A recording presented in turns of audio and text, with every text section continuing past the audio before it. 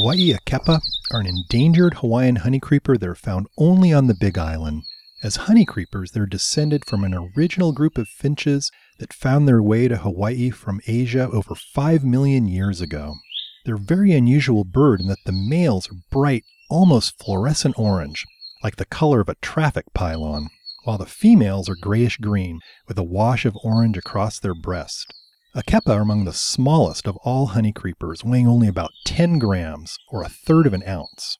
In Hawaiian, akepa means nimble and quick, which they use to their advantage as they forage high up in the canopy of ohia trees and use their crossed bill to pry open leaf buds in search of insects and spiders.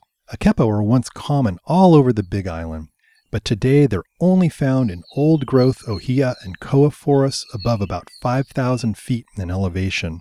Below that, they can get bitten by mosquitoes that transmit avian malaria, and a single bite of a mosquito can mean death for one of these birds.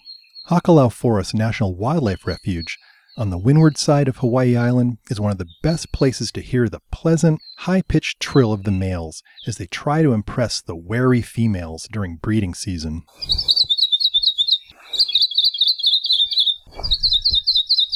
Akepa are also unusual in that they're obligate cavity nesters. Whereas most other honeycreepers build cup nests in the outer branches of trees, akepa require natural cavities that only form in the trunks and limbs of the biggest and oldest ohia and koa trees.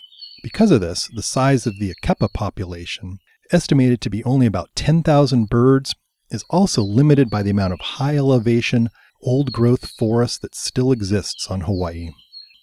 For Hawaii Public Radio, this is Patrick Hart from the UH Hilo Biology Department.